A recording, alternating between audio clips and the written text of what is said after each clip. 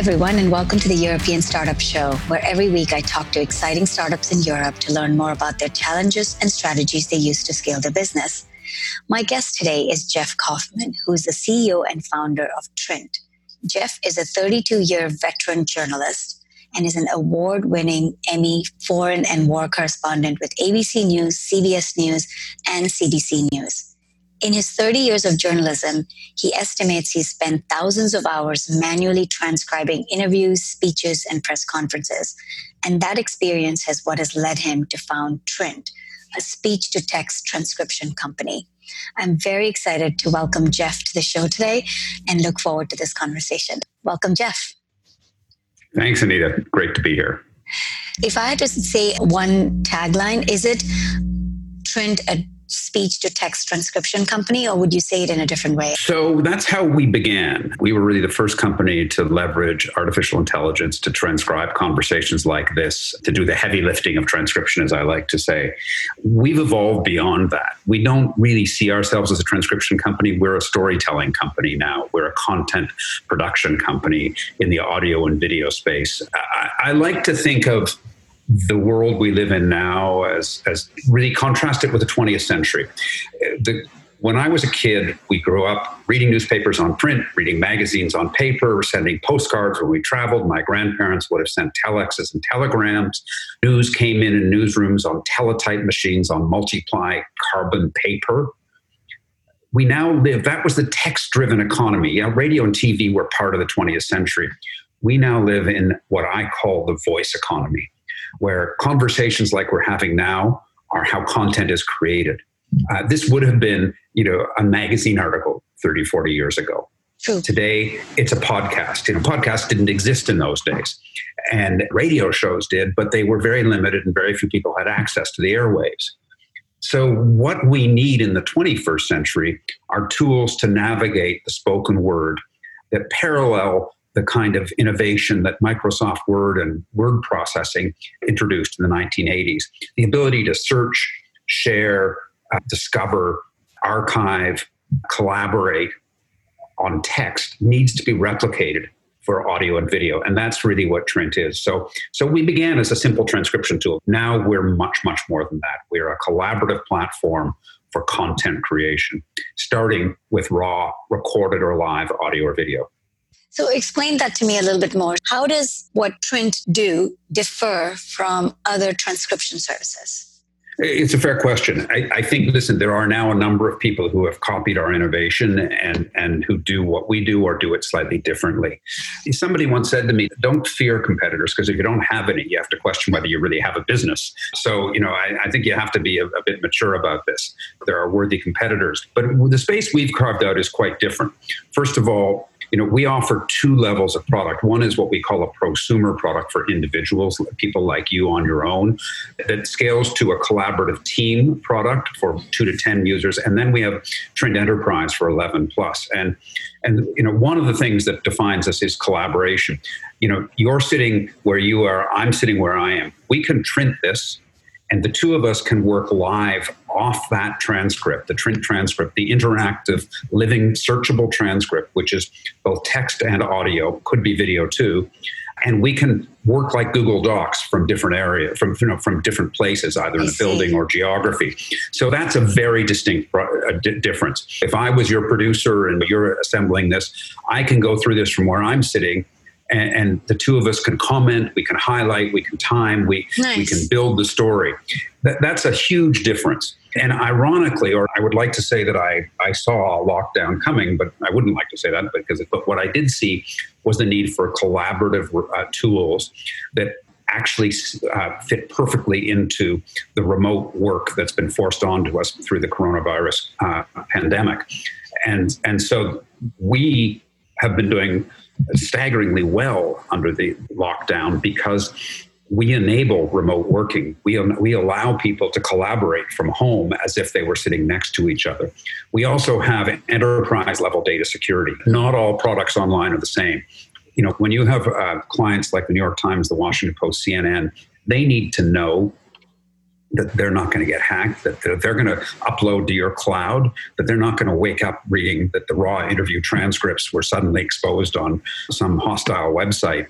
Right. And so, we've put a huge amount of effort. This gets into the weeds, but we're certified by the International Standards Organization, something called ISO 27001, something I'd never heard of, I confess, but it turns out to be the platinum standard of data security. We have military-grade data security. And that's really important for us. I mean, it wins us a lot of contracts because the other companies out there don't have that. And I can tell you, I know why. It took us 2.5 years to get there. And we get random audits on this. We have companies that try to hack us in order to expose vulnerabilities. And I'm proud to report that we're solid. Okay. We have customer success, that teaches people how to use the tool, that ensures that they've got engagement. When we have hundreds of companies with hundreds and hundreds of people using us, they don't want to pay for seats on Trint and discover that half the people aren't using us. And we get that. So we do training, we do monitoring. We'll say, hey, listen, these people aren't using it. Can we reach out to them? It is not simply a matter of put up a website, let people sign up and use it. Right. Okay, interesting. Well, I definitely am going to try it out for sure.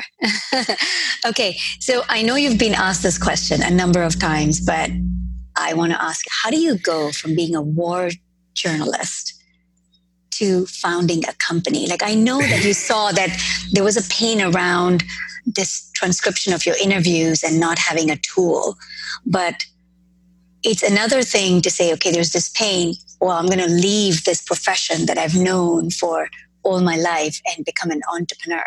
Can you tell me a little bit about that journey? I called myself the accidental entrepreneur. There was no grand plan. I didn't actually see this coming. And in fact, if you'd met me 10 years ago, when in 2010, I was doing some pretty interesting work. 10 years ago this summer, I was in northern Chile covering the Chile mine rescue when 33 miners were trapped half a mile underground. I was the first foreign reporter there, and I spent most of the summer and fall of 2010 covering that incredibly dramatic story, probably one of the most compelling and interesting stories of a pretty exciting career.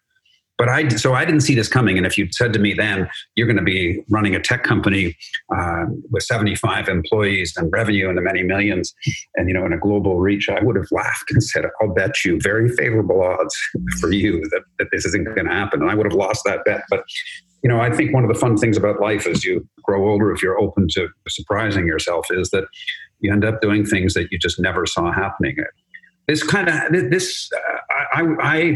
At the end of 2010, I moved from Miami, where I was ABC News correspondent for Florida, the Caribbean, Latin America, to London as ABC News London correspondent. That's the American ABC, not the Australian ABC.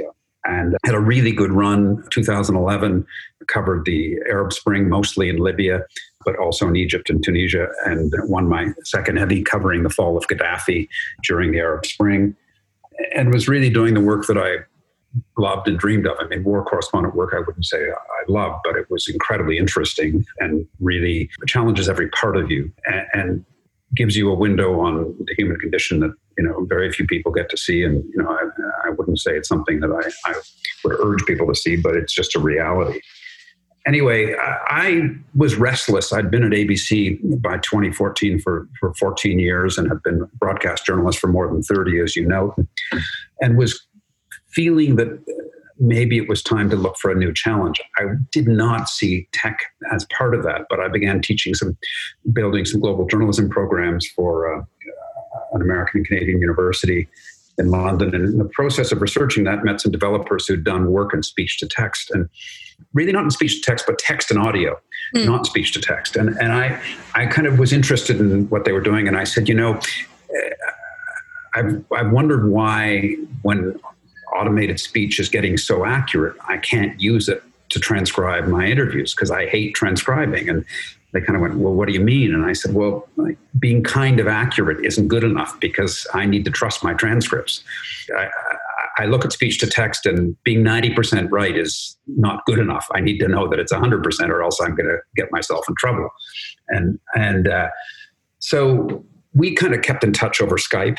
This was 2014 at this point, and chatted. I didn't know these guys at all. And these were 3 developers, and we played around a little bit. And I didn't have any plan. I just was kind of curious to know whether we could do something. And the reality was that the first sort of experiment proof of concept that we put together was so astonishingly interesting and promising that it was like that moment when, you see in a cartoon a light bulb going off over the character's head, and that light bulb was over my head. And it was like, I remember saying to them, I think we've just invented the future.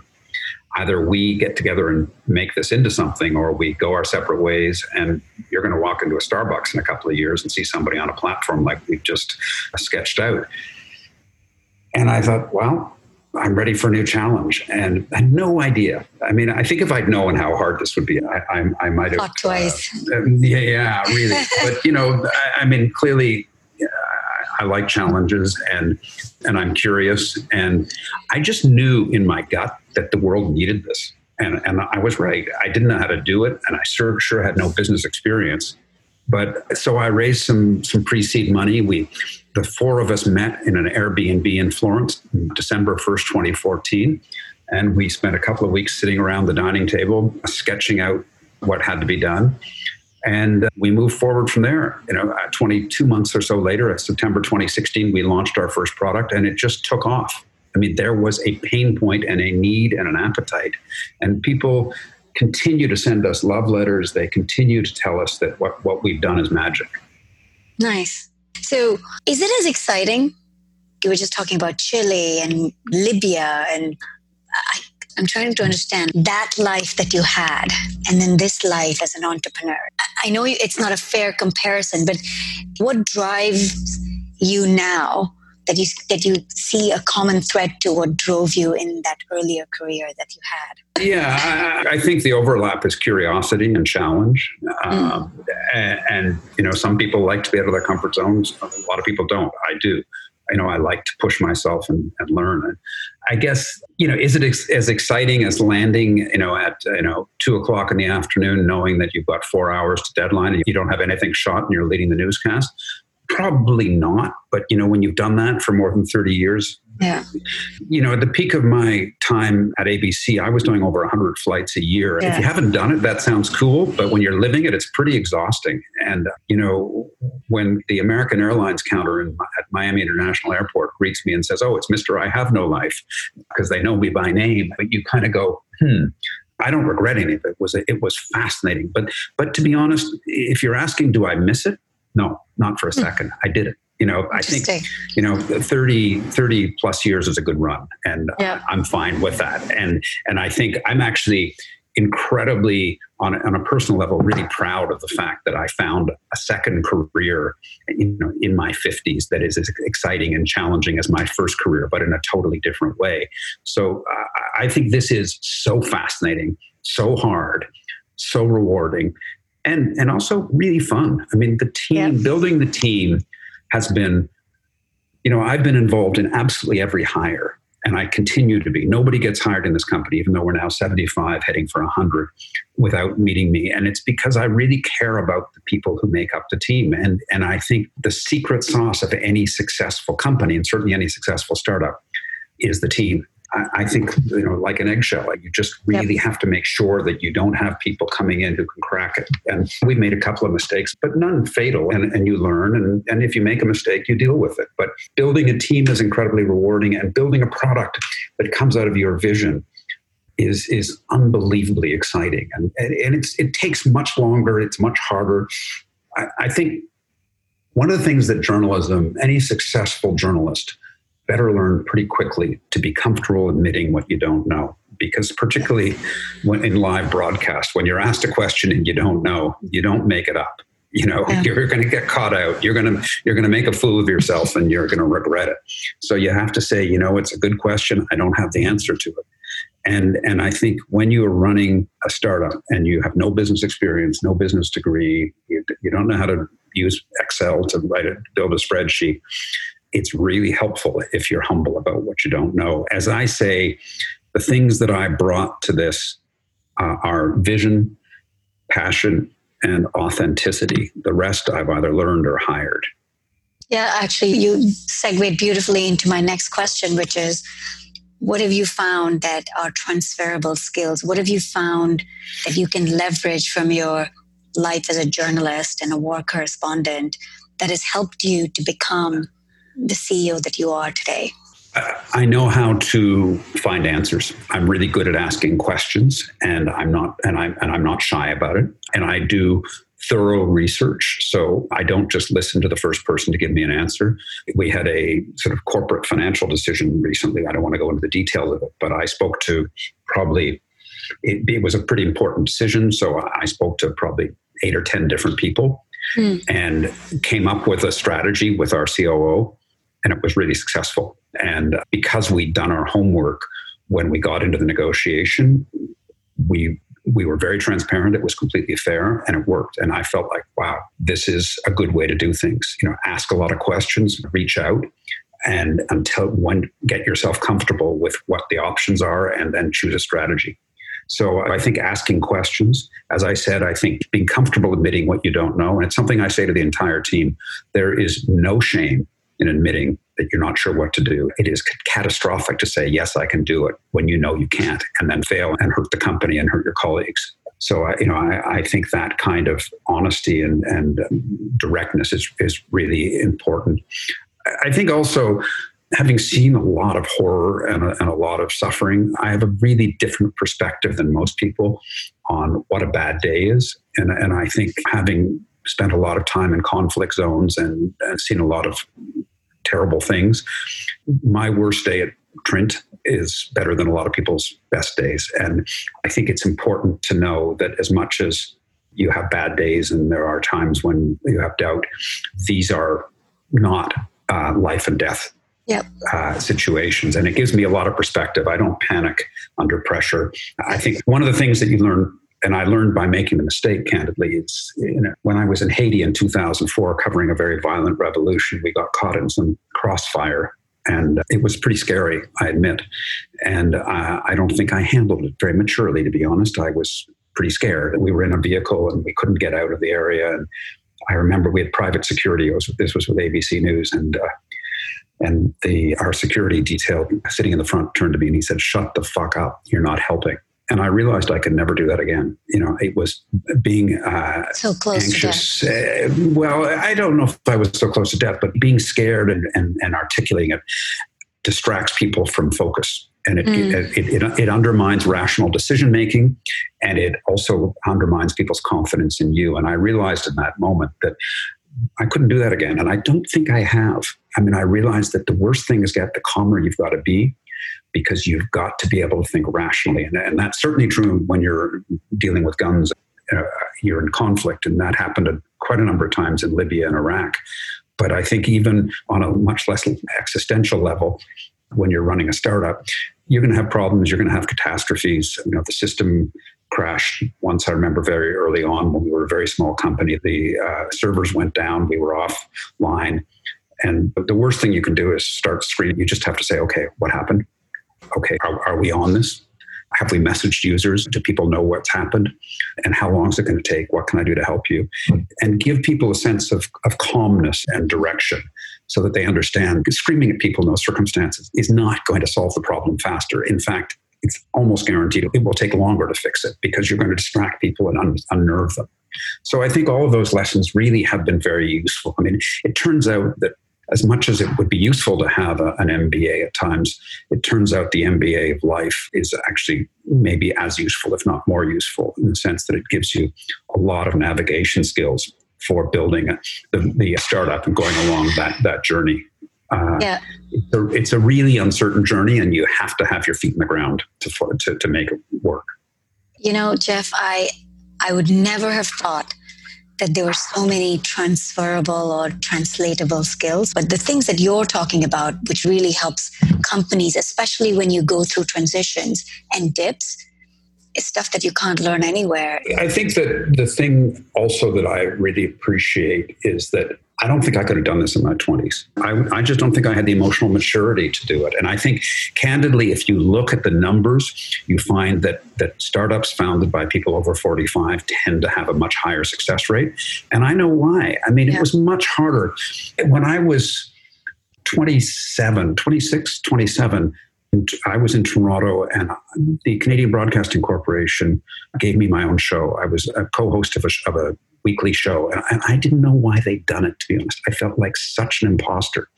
And I remember working with producers writing scripts, and I was very defensive about my writing. And I remember at one point, one of the producers said, she got really mad at me, and she said, "Would you stop this?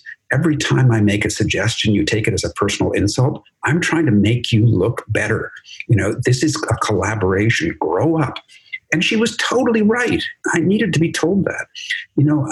I think Mark Zuckerberg hasn't been told that yet, and that's why he is so thick. He may be a billionaire, but I do not respect that man one bit. I think he is totally deaf to the consequences of what he's done because he's so immature. Nobody's ever spoken truth to him, or he's never listened. And I think that is a problem in your 20s, and I lived it. And that producer actually, in that kind of exchange, which I remember so well, made me change how I worked, because I suddenly realized that I was just so nervous about admitting that her idea was better than mine that I rejected it because I was young and insecure. Yep. I think at this stage in life, I don't mind being challenged. I thrive on it. I love when people have better ideas than I do. Yeah. If there are people in our audience or people who want to start a career in entrepreneurship, especially if they're later in life, right? And they don't have the experience. They're not serial entrepreneurs. So they've come from a completely different field like you have. What advice would you give them in terms of how to prepare for the second career? I think that it's the advice I'd give to a younger person too. I think the first thing is to understand what are your strengths in this journey and what are your weaknesses and deficiencies. And don't pretend to have those weaknesses and deficiencies covered through your own skill set. Admit them and bring others in to help you. I think that's absolutely fundamental. In the early stages, when I think about it, I did the finances for this company for the first 2.5 years with accountants. It's amazing that I didn't completely mess up because I had zero financial experience. But I just kept asking questions. And, and I had a friend who was a CFO who I would occasionally call and say, what do I do here? I mean, I sort of laugh at it because in the early stages, you got to do a lot of things that are out of your comfort zone. But I do think it's important to even then admit, I have no idea what I'm doing. I better make sure I don't mess this up. I better make sure that I can turn to some people to help me a little bit where necessary. So I think that's fundamental in any role in life, but certainly in entrepreneurship, because if you really push yourself out of your skill set, you're going to make decisions that are uninformed or that are just plain stupid or wrong. So I think, find people to turn to when you can afford to hire those skills. You tend to hire smart, younger people in the early days because they'll work for salaries you can afford and you hope that they can reach beyond their skill set. And we have had a lot of success in that. As the companies grow and you then hire people with a lot of experience and you pay bigger salaries, and that's just part of the evolution. But I think that the fundamental for entrepreneurship is to really be honest about the project that you have in mind. Is it really something the world wants and needs and will pay for? Because just because it's a good idea doesn't mean that it's a good business. And I have many times come across people who say, "Oh yeah, I have an idea for a startup," and I go, "Yes, but how exactly are you going to make that pay? And are you sure that people will pay enough on a recurring basis to make this a viable business?" Right. You have to do your homework before you even start. You've got to get some people who will speak honestly to you and challenge you. It doesn't mean you listen to them all, but you need to be open to their challenges and say, okay, she said that. She doesn't think it will work. Because a lot of people will say no. A lot of people have said no to me. And so it doesn't mean you have to follow all that advice, but you do need to put yourself in a position where you're challenged. And at some point, say to yourself, maybe this is not where I should put the next 5 years of my life, because actually there are some valid points. How exactly would I scale this to a business that could sustain itself and ultimately become profitable and have value? Right. So I like your angle of talking about a good business, because it's so much more important than just a good idea. Transcription by itself is not a new space, but I know you're doing some new things in it. So talk to me about your go-to-market strategy. How are you taking Trint to market that you believe is going to help it grow and scale successfully? Well, it goes back to what I said earlier. I think that the 21st century, the voice economy of audio and video communication needs tools that allow you to effortlessly navigate, so that the actual burden of discovery, transcription, physical, the building of the story is not where the energy goes. The energy goes into creativity. And so by building an end-to-end story building platform, that's where we really are creating something distinct from anything else in the market.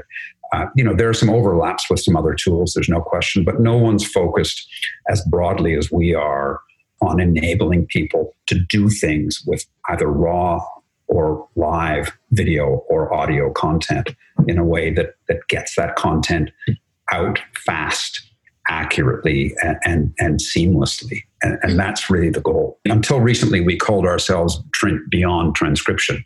We playfully we rebranded recently. We went through a very exciting branding project, new logo, new website, et cetera. And our tagline really came from our users. It's speech to text to magic. I see. Does Trint have any meaning? Why Trint? Yes, it does, in fact. So when I began this project, I came up with the name Transcriptor. Don't ask me where, but it was a terrible name. First of all, it's actually Transcriptor, T-O-R, is actually a chemical term used in some sort of drug interaction. I'm not sure. But people thought it sounded like a dinosaur too. So I quickly realized that was a terrible thing. This was in 2014, before we even started building it. And then I realized we needed a name that was simple, and I wanted to be able to get the .com. My goal was to create a name that could be verbized, meaning like Google to Google, and turned into a noun. So I set out for myself a goal to create a word that was one syllable, easy to spell, where the .com was available. And I played with the core words around what the value proposition was, and they are transcription and interview, Trint. So it's what's called a portmanteau or neologism, depending on how you use the language. But it's people don't know that the word Viagra is vitality and Niagara. That's actually how they created that drug. Really? It's true. So that it's similar. A lot of drug names and a lot of product names now are created that way. And that's what Trint is, transcription and interview. So we trademarked it, and people use it. People call them Trints. We talk about, why don't you, let's Trint it as a verb. So, in fact, what happens is if these words enter the public domain, you actually lose your trademark right. And our trademark lawyer said, be careful about this. But I said, my response was, well, if it works for Google, years ago, it worked for Xerox too. When Xerox was synonymous with photocopier, and you think of other products like Kleenex in the UK. In the UK, where I live, Hoover is kind of a generic term for vacuum. In France, Kodak, Le Kodak was for a long time the kind of generic term for photography or for a camera. So I think there are worse things to do than to become part of the common language.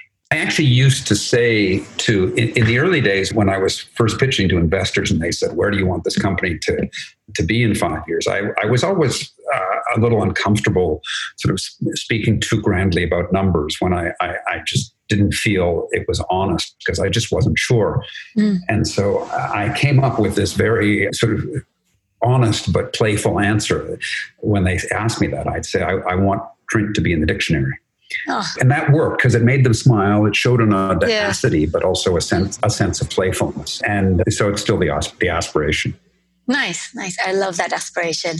So given that you're positioning Trint to be a storytelling platform, not just a simple transcription platform, how did you go about figuring out what the average sale price would be? So initially, we just started charging by the minute, by the hour, kind of a consumption-based model, which users loved.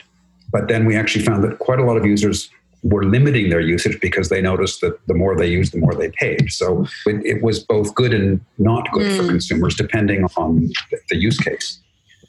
The other thing was that as we evolved beyond simply doing transcription into this platform where you had people who might use it who actually never transcribe. Say you're researching a book and I'm your researcher. The two of us are on Trint. You may be using the platform every day, but actually never transcribing because I've uploaded it all on my account. So as we become more of a storytelling tool, the value isn't simply the transcription. It's the actual process of transcription. It's what you're doing with it. Right. So we pivoted away from that to a kind of monthly subscription fee with the option for unlimited transcription. And it's true that some casual users, particularly people on very tight budgets, were unhappy and moved to other platforms. To be honest, it's transformed the economics of the company. I mean, we went from being a pretty wobbly company 2 years ago to being financially a very solid company. And the fact is we are seeing, a kind of stable usage base and a growth of usage. So you can't satisfy everyone. I think that for me as a first-time entrepreneur, you never want to get these notes saying, I've been with you from the beginning and now you're changing your pricing and I can't afford you. And I feel like a personal sense of responsibility for that user who's disappointed and who's frustrated and said, I can't afford this, I don't need it. But the reality is that if you try to satisfy every corner of the market, you're just simply going to spread yourself thin. And we are looking for people who are serious content creators and who do it on a pretty regular basis, although people do sign up for a month or two if they have a specific documentary or research project. You have to decide where you sit in the market. And we're a more expensive tool because we offer more. We offer unlimited, which our competitors don't. We offer security. We offer collaboration. We offer customer success and support. We do translation into 35, 40 languages now. So this is much more than simply take a conversation, turn it into words. Goodbye. I see. And do you find usage across all industries, or are there specific industries that particularly value the combination of functionality that you offer? I think that the answer is that the market is anybody in the world with a laptop or a mobile phone. But the reality is that when you're a startup or now a scale up, you have to stay focused. And so while there are opportunities, for example, in law, in healthcare, we're not aggressively pursuing those at this point, because if you try to do every vertical from the beginning, you just can't. There are specific requirements in healthcare, as you know, that make it very complex to deal in that sector. And there's a huge amount of customization. Obviously, data security is even more complex through HIPAA and other requirements. And also, it's quite occupied. There are big opportunities for us there, but there's some big players already there. And they're big segments of the market with nothing in them. And so it just doesn't make sense to make, for example, healthcare for us a priority. We get approached quite a lot by healthcare providers, and at some point we may go in there. But I think, somebody once said to me, and I think it's true of any startup, the F word in startups is focus. To go back to your earlier question, decide what you are going to do and make sure it's a clear focus. Who are the users? What's the use case? What are the personas that you're trying to satisfy?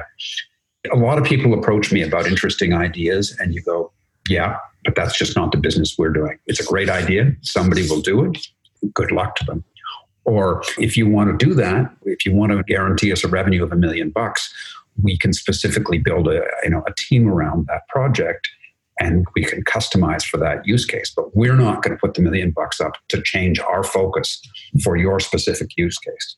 Yeah, that sounds like a trap that a lot of people fall into, especially in your earlier days where you're trying to get your revenues. People outside of software development don't really understand this role of product manager and head of product. It's something I candidly knew nothing about until I got into this. And there are many things I did wrong, but I think one of the things that I would say others should learn from my mistakes is bring in a product manager earlier than I did.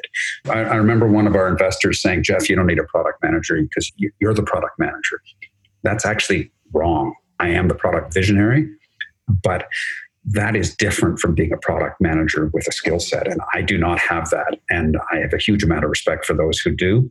And a product manager says, okay, what's the use case? And how do we make this work for you? And why are you having trouble with this? Our head of product has kind of conditioned me with an electronic cattle prod. When I ask for something, he'll go, okay, Jeff, so if we do that, what aren't we going to do? You only have so much engineering and product capacity, product design capacity. So you have to make tough decisions. And a lot of those decisions are what not to do. Really good advice. What other mistakes do you feel you've made as a first-time entrepreneur? How many days do we have on this podcast? Listen, I think you make mistakes all the time. And I think one of the things I realize about business is just because I don't have a Harvard MBA, the guys with Harvard and the women with Harvard MBAs make a lot of mistakes too. They just make different ones. It would be misguided to think that anybody in business doesn't make mistakes. I think the thing is to acknowledge the mistakes, own them publicly. I think that's really important. I think that's another area that I think is really important in terms of creating the positive culture of an innovation-led company. Fix them and learn from them.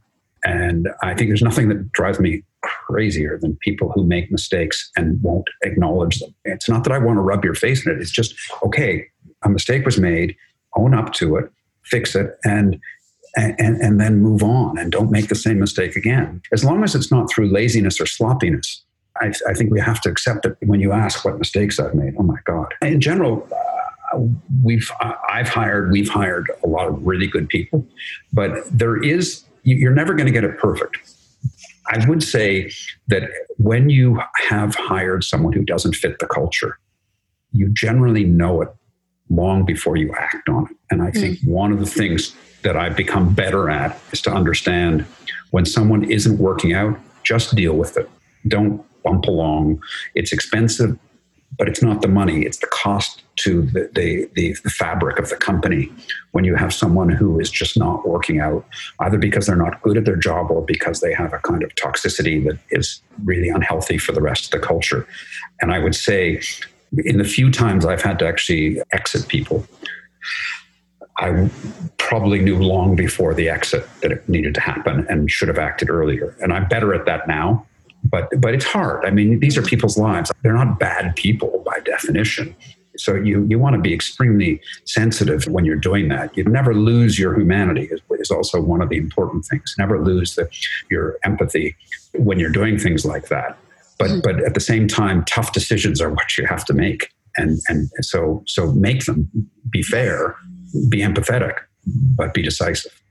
Nice. That's really good advice. I have one more question. Given that you have this experience in interviewing, and one of the biggest jobs of a CEO is hiring and interviewing.